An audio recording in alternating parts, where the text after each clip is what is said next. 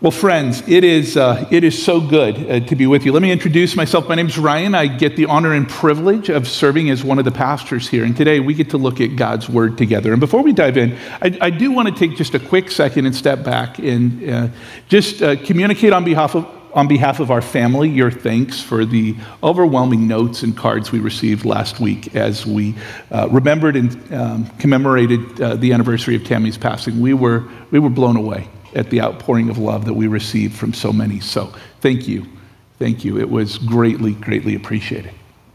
With that, let's dive into God's Word together. And so if you have your Bible, I invite you to open up with me to the book of John, in John chapter 15, passage that's likely familiar to many of you, and we will read that together. The words will also be up on the screen if you'd like to follow along there. And here's what Jesus tells us. I am the true vine, and my Father is the vine dresser.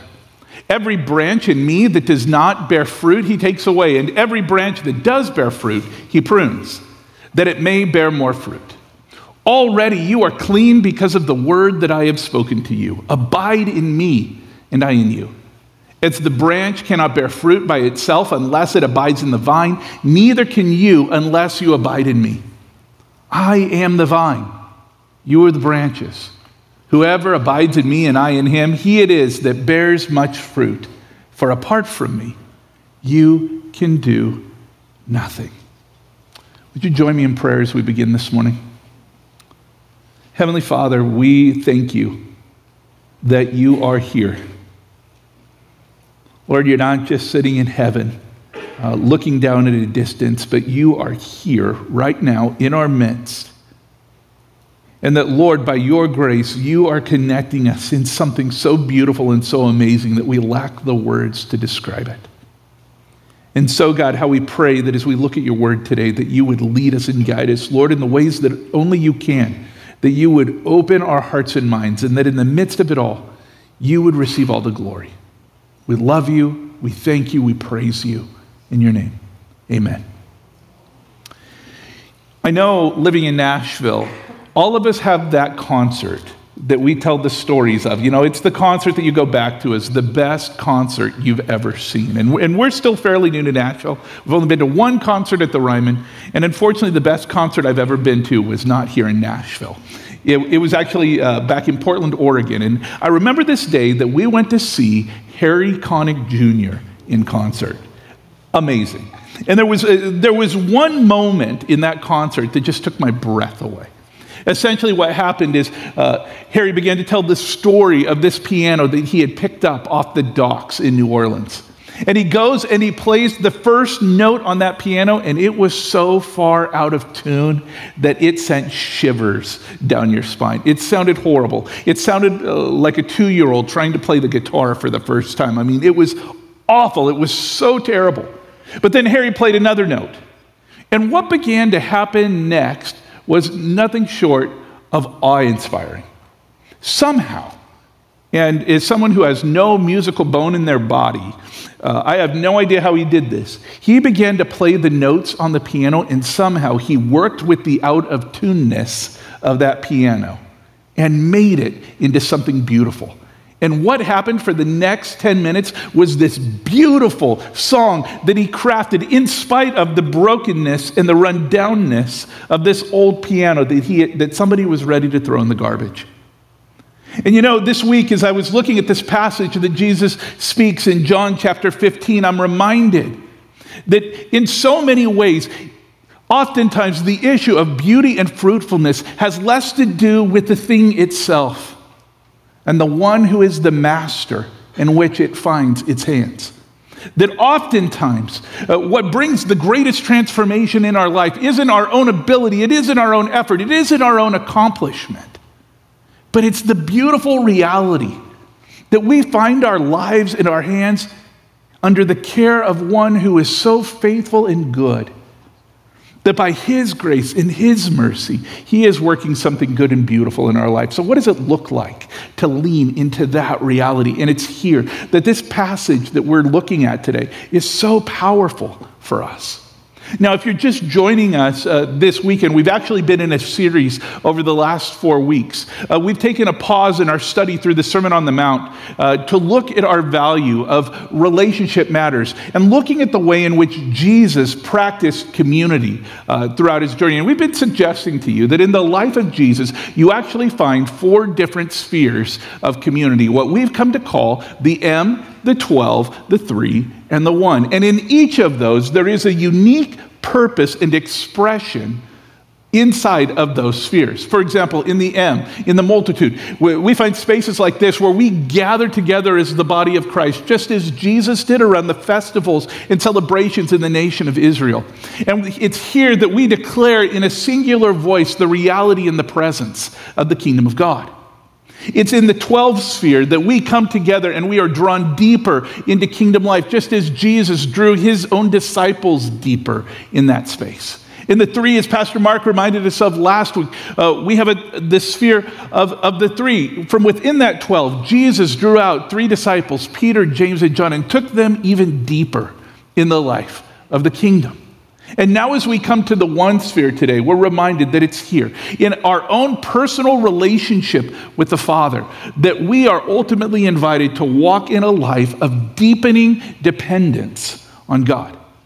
In fact, Jesus is going to remind us in this passage that this relationship with God really is the fountainhead from which all other areas of community and spiritual transformation flow. In fact, here's what I want to suggest to you is the key idea of our message today, that in the 1, we grow in our dependence on the Father as we abide, pursuing a deepening relationship with him. In the 1 space, we grow in our dependence on the Father as we abide, pursuing a deepening relationship with him. And one of the things that you simply can't escape as we have worked through each of these different spheres is this simple reality, that kingdom life is all about relationship.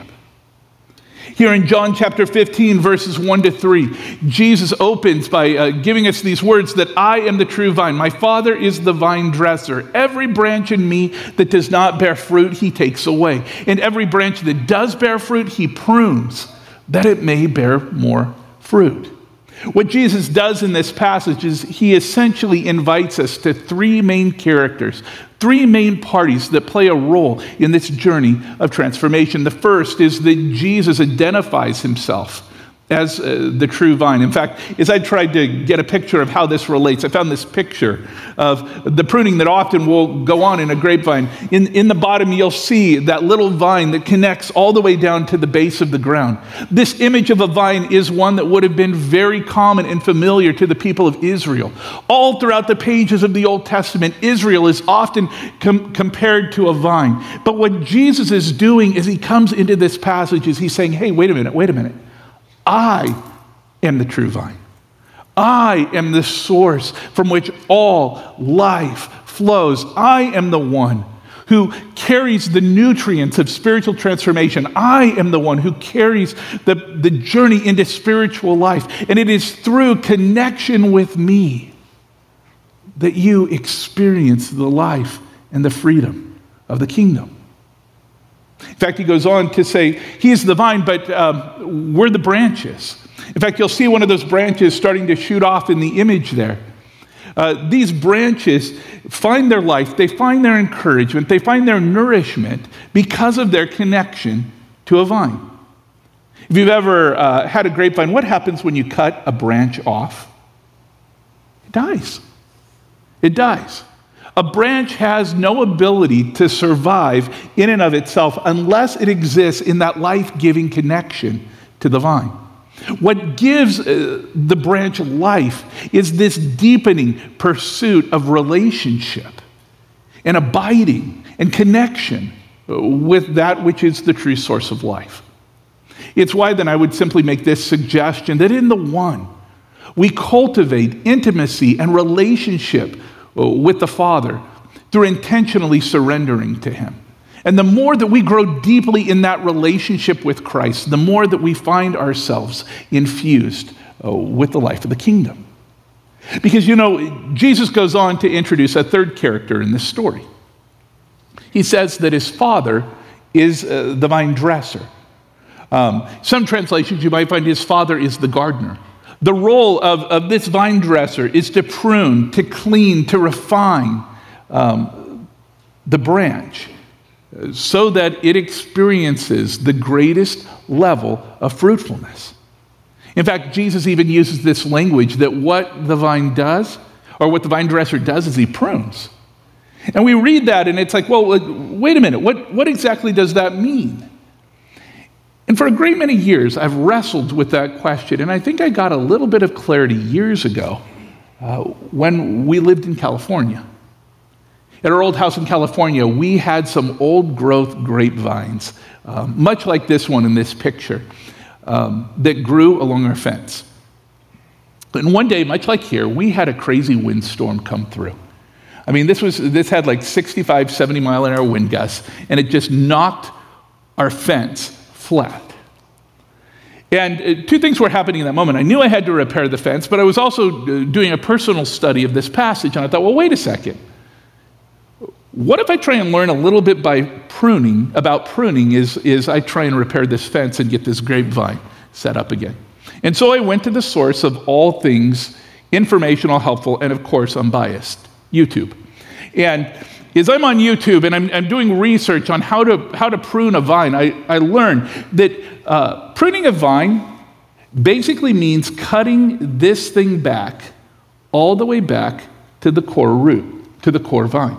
In fact, here I am, I'm sitting with my trimmers and I'm trimming branch after branch after branch after branch. I'm watching them pile up on it in a heap on the ground, and I'm thinking, from the perspective of the branch, he's probably thinking, dude, this guy's trying to kill me. I mean, he is taking off everything. And I'm pruning and I'm pruning and I'm pruning, all with the hope that in the next season the vine will bear more fruit. But like all good projects, I get started and, well, life happened. And I got the fence back up, put the shovel in the ground, and for 2 weeks, I left the project undone. Came back 2 weeks later, and I found something really interesting. The vine had actually shot off in an extra area and had started to wrap its way around the shovel that I had left right next to the branch. And I'm watching all this happen, and there was this moment of just incredible tenderness with Jesus. And as I stood there and I looked at that, I'm like, man, God, that is so me, isn't it? I am constantly looking for that which is going to give me life.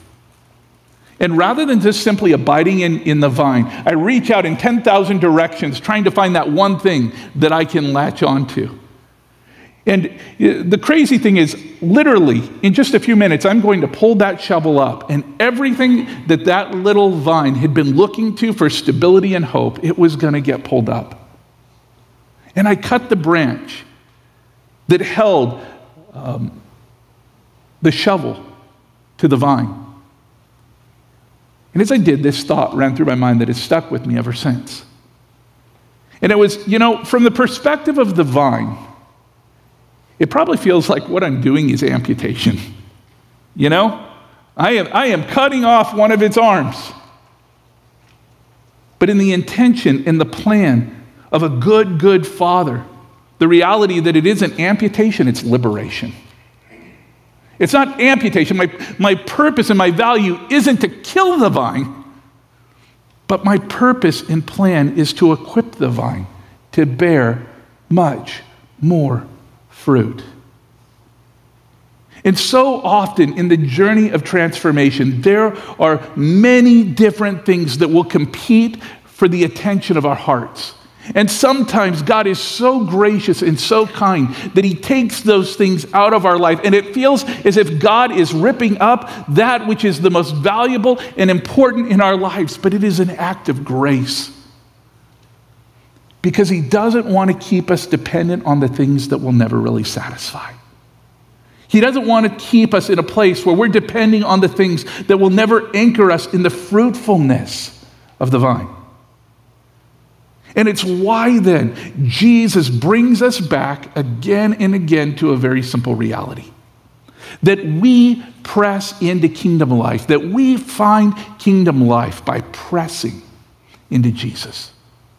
You know, it's interesting as you go on in these verses, one of the things that you discover is the way in which Jesus invites us back into this intimate connection with him as the way of stepping into kingdom life. In fact, I love the way that he puts it in verse 3. Abide in me and I in you. As the branch cannot bear fruit by itself unless it abides in the vine, neither can you unless you abide in me. You know, in the church we throw around this word abide a lot, but what in the world does it mean to abide? Well, in the Greek, the word abide is the word menete, and it basically means to remain, to press into. It has this sense of like a pursuing level of depth, intimacy, and connection, where the branch is pressing into the life-giving life and transformation that the vine offers. Perhaps one of the most helpful definitions that I found is from Sinclair Ferguson when he gives us this definition, that abiding in Christ means allowing his word to fill our minds, direct our wills, and transform our affections. Abiding in Christ means allowing, and I'll add here, his presence and word to fill our minds, direct our wills, and transform our affections. It's literally living in such a way that we are pressing in to the life-giving connection and life that God offers us as we abide in the vine. I mean, do you realize what that means for how we understand the spiritual journey? It changes everything. Because I think for a great many of us, when we think about this idea of abiding, when we think about what it means to follow Jesus and apprentice Jesus in different spheres of life, we picture it a lot like a hydroelectric plant. You know, in the Pacific Northwest, we have these giant rivers, and great care is given to build dams where all of the energy and the life of that flowing river turns a turbine that powers an electrical plant that feeds the cities. And I think for a great many people, that's what they think following Jesus is all about. That following Jesus is about mustering up enough energy, enough power in and of myself, directing my will, telling myself the things that I will and won't do. And we pursue spiritual transformation as a self-improvement project more than it is a relationship. But if spiritual transformation is more about abiding, can I suggest to you that it's less like a hydroelectric plant and a lot more like a solar power plant? You ever see those places where they have like whole yards of solar panels? What can a solar panel do to increase its efficiency? Nothing. The only thing it can do is to remove the distractions and to turn itself more directly into the rays and the energy of the sun. The life doesn't come from anything that the solar panel does. All the solar panel does is receive the life, the energy, the power that the sun is radiating down upon it. Friends, I don't know if there's any better image of what it looks like to walk with Jesus. I love the words of Dallas Willard when he explains the tension of this dynamic, and he says that grace is not opposed to effort, but it is opposed to earning. That the gospel is all about recognizing that we worship a God who is showering upon us his grace, his mercy, his life, his transformation. He is inviting us to press deeply into life and community and fellowship with him. And the journey of transformation is pulling off the old branches and the distractions that keep us from receiving his grace, mercy, and love in our life. And some of the greatest moments of grace are those moments in which we simply turn our lives and our hearts closer in the direction of who it is that he has said he is. And we discover that it's there in that place of intimate dependence and connection with him that we begin to walk in the freedom and the life of this journey he invites us into. That's why I love these words that we find in verses 4 and 5. Abide in me and I in you. As the branch cannot bear fruit by itself unless it abides in the vine, neither can you unless you abide in me. I am the vine and you are the branches. Whoever abides in me and I in him, he it is that bears much fruit. For apart from me, you can do nothing. In the verse prior, Jesus tells us, you're already clean because of the word I've spoken to you. He's saying to the disciples, you've experienced this transformation, not because of what you've done, not because you've come up with some miracle grow is the branch, but I have spoken a word of grace to you, and you've been cleansed. And in light of that, abide in me. Maintain this life-giving connection. Pursue me, and I in you. Because here's what's at stake.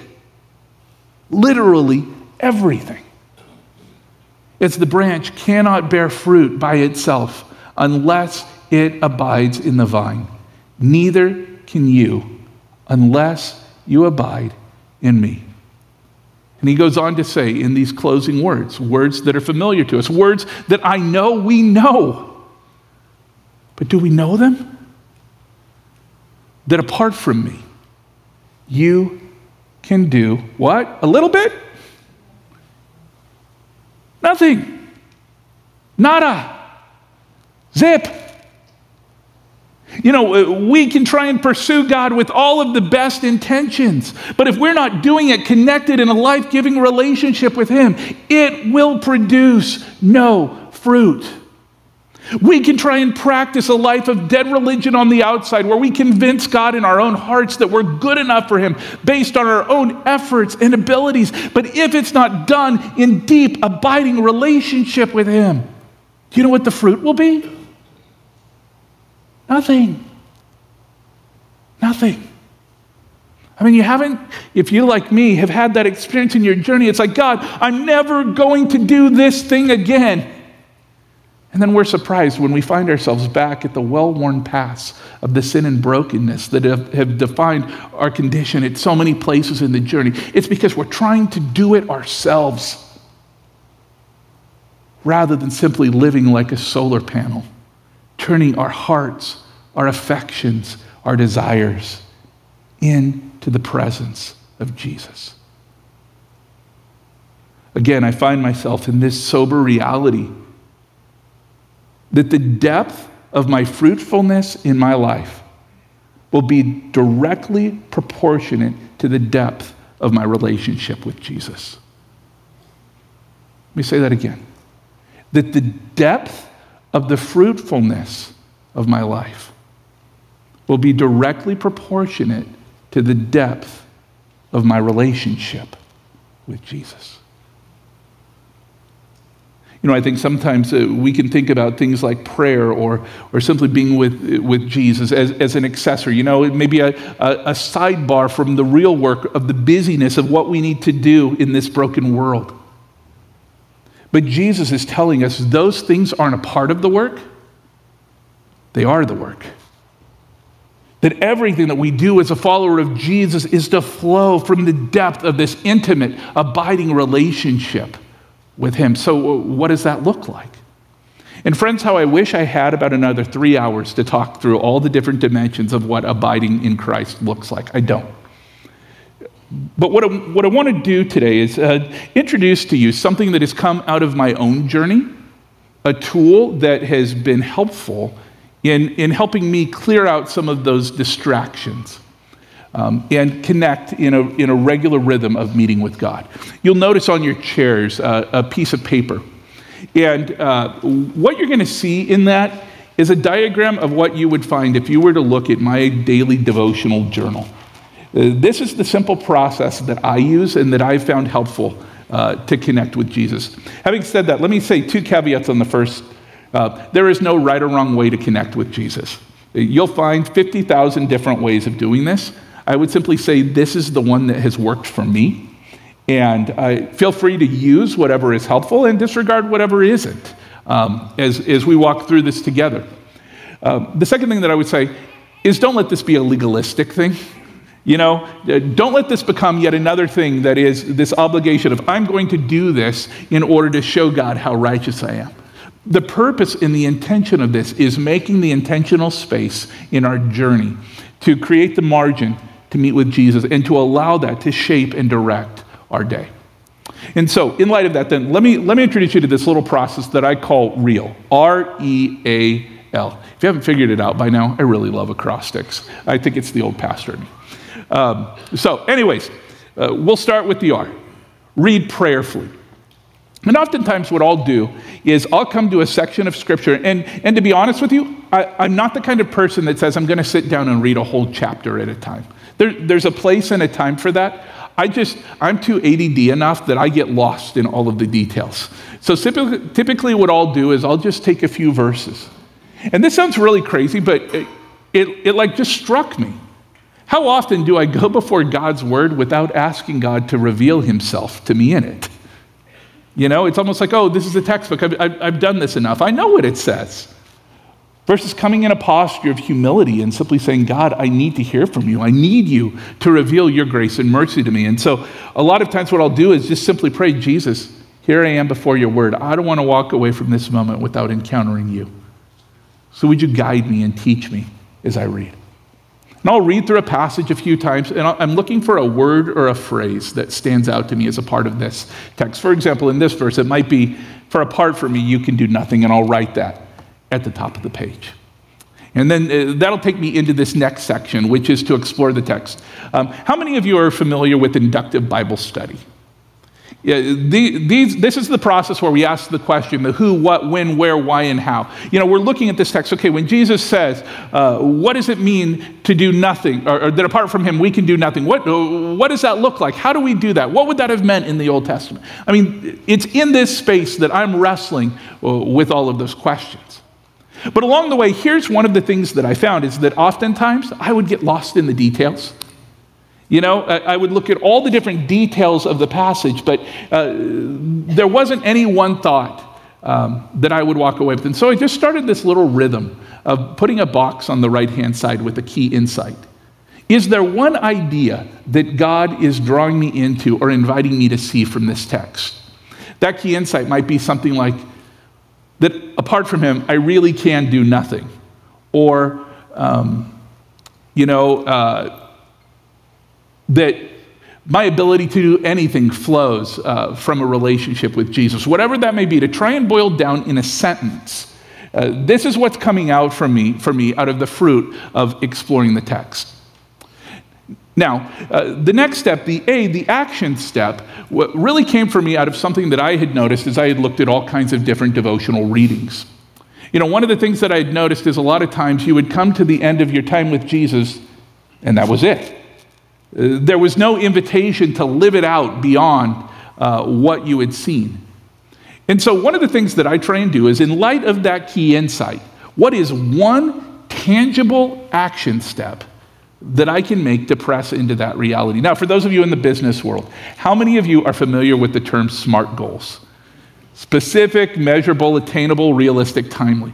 When I think about these action steps, I tend to think about it in terms of SMART goals.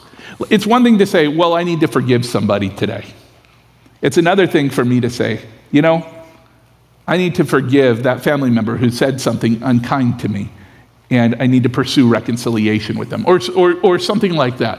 The more that we can be tangible and practical in light of that reality, in light of, you know, for apart from me, you can do nothing. That might look something like, this week, I'm going to make the commitment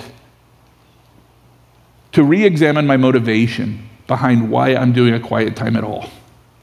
You know, with some tangible action step that invites me to press deeper into that reality. And then you'll notice on your sheet, just a little box there on the left.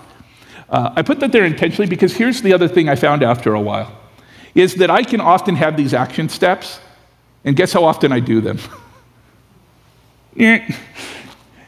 And that becomes a little accountability for me to simply go back when I start the next day and to reread that action step and to ask the question, did I do it? And what's happened for me is that little checkbox has been an annoying little measure of accountability that has invited me to see. A lot of times Jesus reveals himself in all kinds of beautiful and powerful ways, and I don't follow through. And it becomes just a simple way for me to be intentional about my obedience and following through in my relationship with Jesus. The last step there that you see is what I simply say, live it out, is to write a prayer of response. In light of this action step, it's here that I try and be honest with Jesus.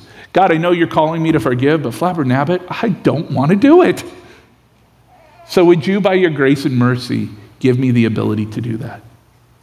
Jesus, I know that apart from you, I can do nothing. But you know what? The simple reality is, my entire life, I thought that's what you expected of me.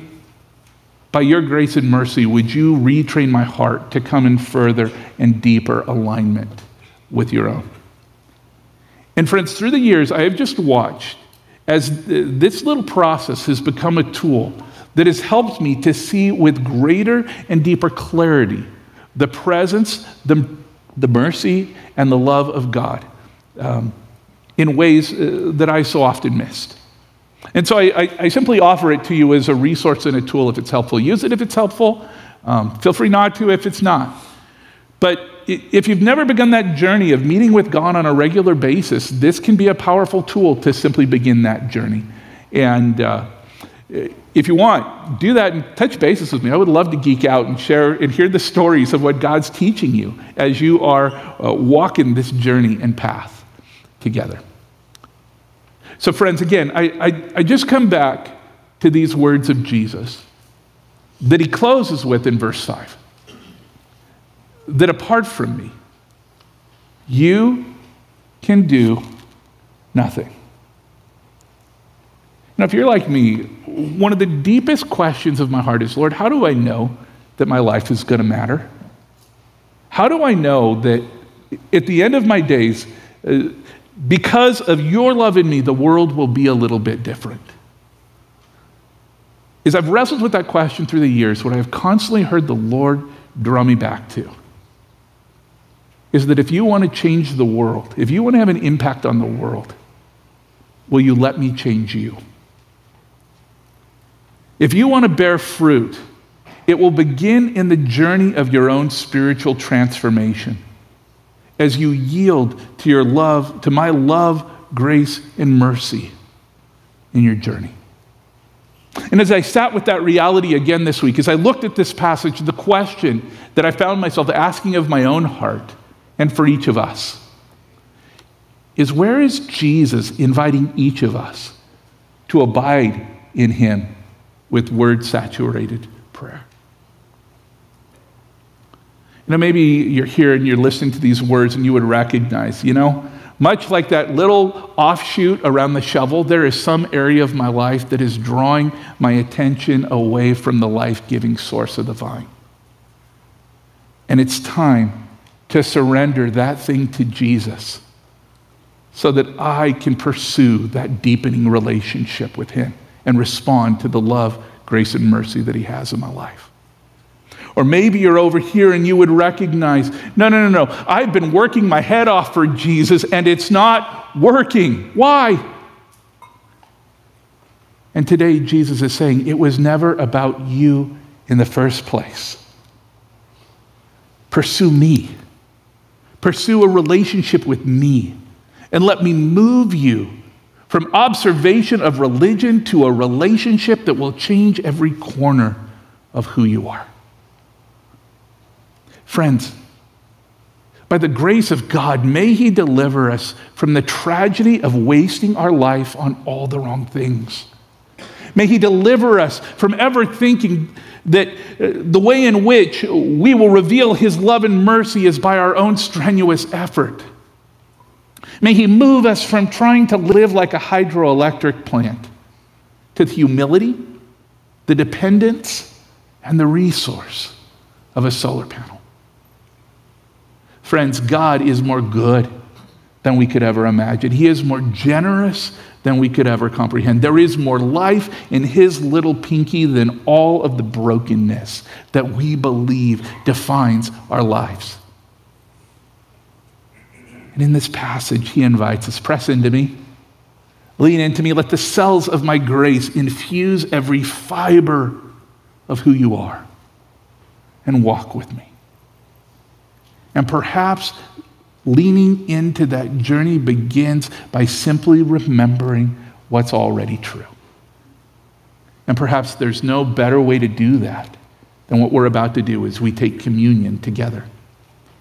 If you're here visiting with us at Fellowship Nashville. We encourage you, this table is open to all those who have followed Jesus and made that decision by responding to his grace to follow him. And we don't believe that what we do as we remember together is anything mystical or magical. But it is a physical way of reminding ourselves of what is true.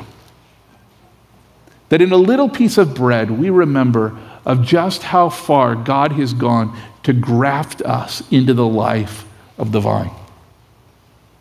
And in a cup of juice, we are reminded that he will be faithful to bring the growth. He will be faithful to bring the fruitfulness.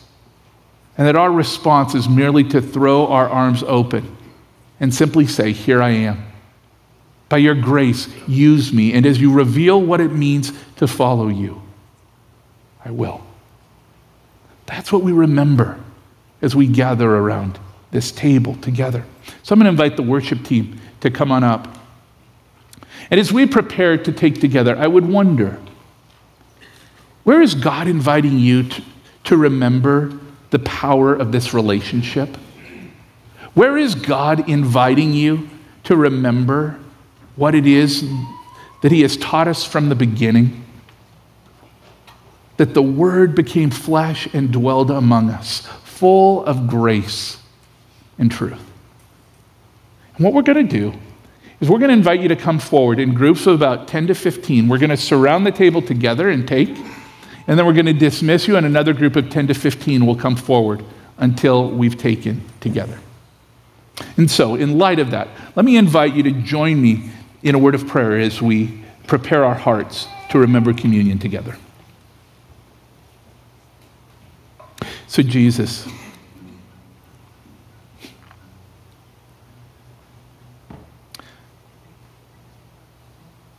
unspeakable goodness, gracious Father and empowering Spirit. Lord, if I'm honest, sometimes it's hard to abide because I struggle to believe that you really want to invite me into that life. I get so fixated on my brokenness that it obscures the light of my belovedness.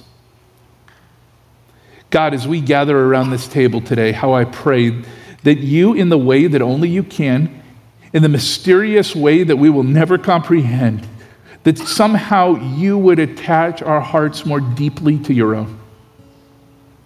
God, where there is the need for freedom, where there is the need for maybe some pruning, where there is the need for the reminder that you got this, Lord, you would speak those truths over the depths of our heart today. Oh, Jesus, we need you. Apart from you, we can do nothing, and we confess and proclaim that over our hearts today. So even here, would you guide us? Would you lead us? Would you fill us to the glory of your name? We love you, Jesus, and we praise you in your name. Amen? Amen. If you feel led, I invite you to come in groups of 10 to 15.